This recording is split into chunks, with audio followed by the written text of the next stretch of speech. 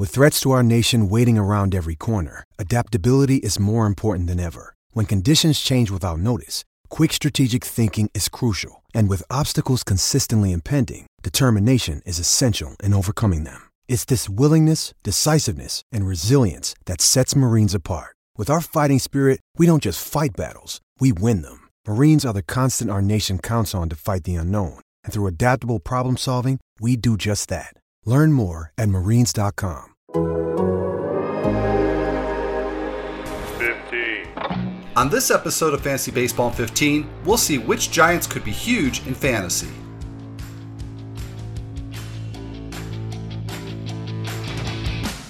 Like death and taxes, Dodger's been a Dodger. I have not had 3 cold brews yet. It works great in a fantasy league. I'm just glad I am not at the dentist. Fantasy Baseball in 15 on The Athletic.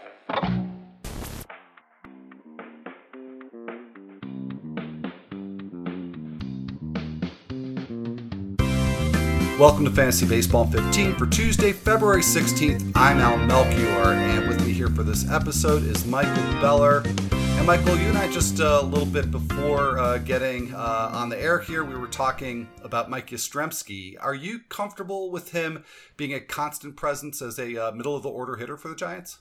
Hey, jumping right in, Al. I love it.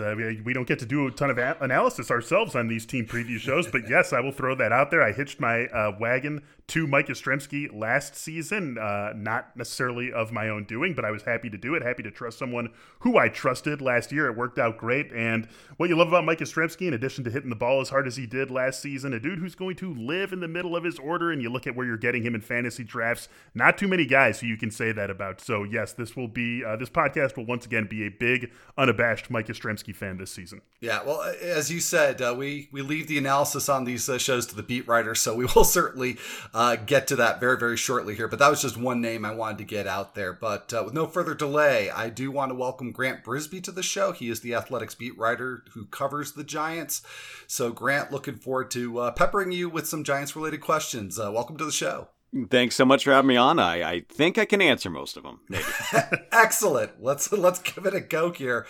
And there are a number of hitters in the Giants lineup, or at least who project to be in the Giants lineup, who I think could be really intriguing for fantasy purposes, depending on how much they actually play. And it looks like there's a number of potential platoon situations here. You've got Tommy La Stella, who just joined the team in the offseason, Alex Dickerson, Brandon Belt. So it's pretty lefty-heavy lineup.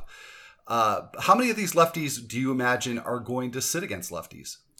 You know, the Giants are in a position where they'll be able to mix and match, and they won't be able to have a perfectly left-handed lineup. There's always going to be Brandon Crawford in there. There's always going to be, maybe an Alex Dickerson or Mike Yastrzemski somewhere in there.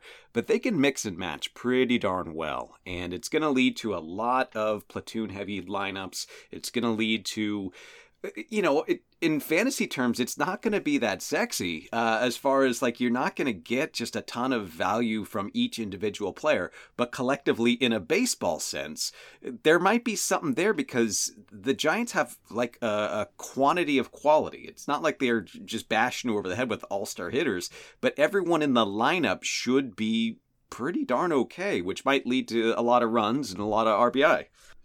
Well, I don't know that the Giants fans in the audience there are going to be happy with pretty okay, but I suppose it depends on what the alternative is. But Donovan Solano's getting no love from the fantasy community. He's outside the top 500 in ADP and NFBC drafts, and yet last year he was a top 10 second baseman in terms of roto value.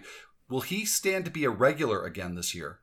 He should be. He'll get his spots. He's not going to play, all 162 games. He's going to sit against tough right-handers. He's a funny one to peg because he's going to be 33. But in 2019, he had one of the highest, I want to say top 10 highest batting averages in balls in play in history. And so I said, well, he's not going to do that again. And he had the exact same season, a freaky exact same season. He hit 330 in 2019. He hit 326 in 2020. It was the same year. So we have, 430 some odd at bats where he's just been Rod Carew or something. And I don't know if it's going to continue, but he hasn't shown that it's been a fluke in the last 2 seasons.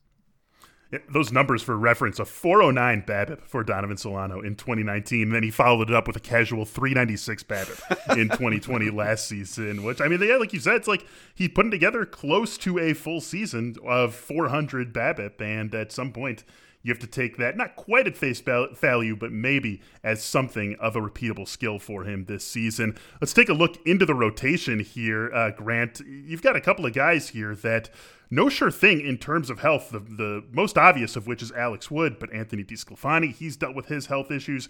Johnny Cueto has as well, and he's in his age 35 season.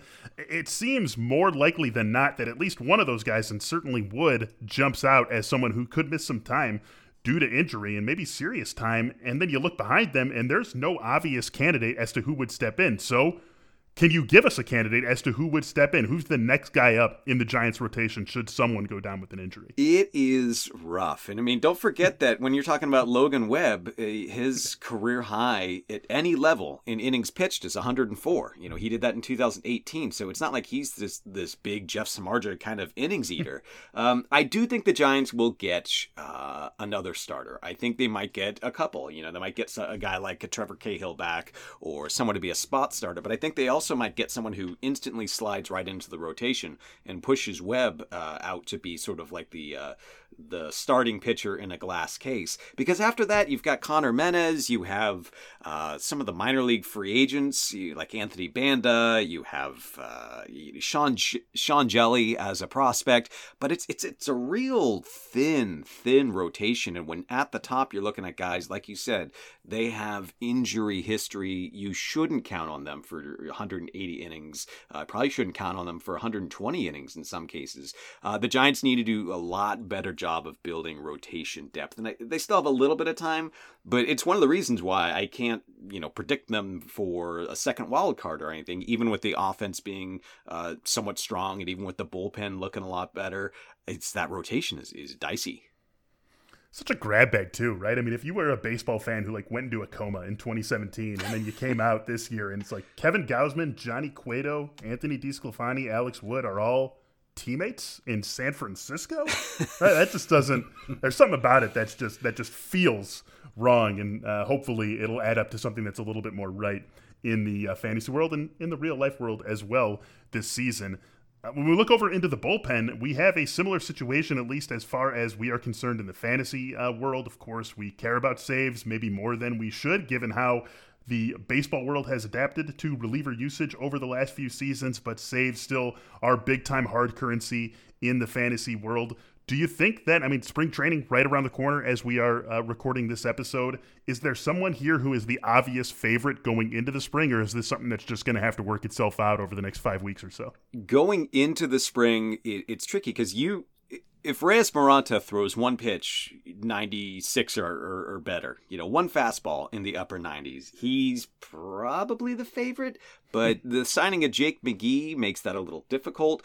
I do know that the Giants, for as much as they say we're going to put our relievers in buckets and we have high leverage guys, and they don't like to say we like closers like the traditional manager, but they do. Gabe Kapler likes to have a guy. He likes to have just that this is the closer. You save him for that spot.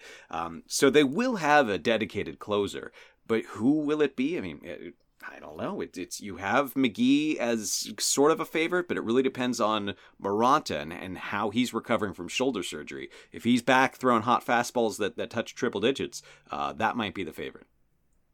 All right, an intriguing situation we'll definitely be watching closely in the next few weeks. And I think another situation, too, we'll be watching closely is the catcher situation. And when Joey Bart came up in 2020, I think we were all ready to kind of hand the torch to him. But, of course, he didn't fare that well and, came up with not that much minor league exposure. So where does that whole situation stand going into spring training? And does Bart have an opportunity perhaps in 2021 to get another shot at taking the job? You know, he might show up later in the season, but the Giants gave Kirk Casale a guaranteed contract, and he's pretty darn good for a backup catcher. I mean, he might be the weakest hitter on the roster, on the projected roster, and he's still pretty darn good. He slugged .500 last year. He's been an above-average hitter for a catcher for the last 3 years. So I think the Giants are really comfortable saying, okay, Bart, just go to Sacramento, do your thing there. Maybe you can hit your way back to the bigs, but I don't think they're counting on it in the same way that they were counting on him when he came up. They were just out of ideas. It was just, maybe you can hit, and it didn't quite work out that well. But I don't think they're going to have to put the same pressure on him this year. All right. Well, any other prospects you could see that maybe have as good or a better chance to make an impact in 2021? Sean Jelly, just by virtue of being one of the few upper minors pitchers, he doesn't have that hot fastball, but at the same time, he's close to the majors. He's intriguing. He's gigantic. He's going to be pitching in a ballpark that's a little bit favorable to him. So I think that would be someone to keep an eye on. The hitters that the Giants have, one of the reasons they have a highly ranked farm system are guys like Marco Luciano and Luis Toribio, and guys who are, maybe they'll see AA this year, but they might be lower minors. So look for someone like Jelly, maybe, but everything that's good in the Giants system is probably a year or two away. All right. Well, something to pay attention to for people in dynasty leagues, but yeah, for those of us in redraft leagues, we'll have to be, I guess, a little bit more patient. So with that said, Grant, really appreciate all the insight and all the information on the Giants, and we're going to put a bow on this episode of Fantasy Baseball in 15. If you're listening to this podcast on a platform that allows you to leave a rating and a review, we always do appreciate it when you take the time to do that. So Grant, thank you so much for dropping in and talking some Giants with us. Absolutely. Thanks for having me on. All right. Well, absolutely our pleasure. So for Grant Brisbee and for Michael Beller, I'm Al Melchior, and we will return right here on Wednesday.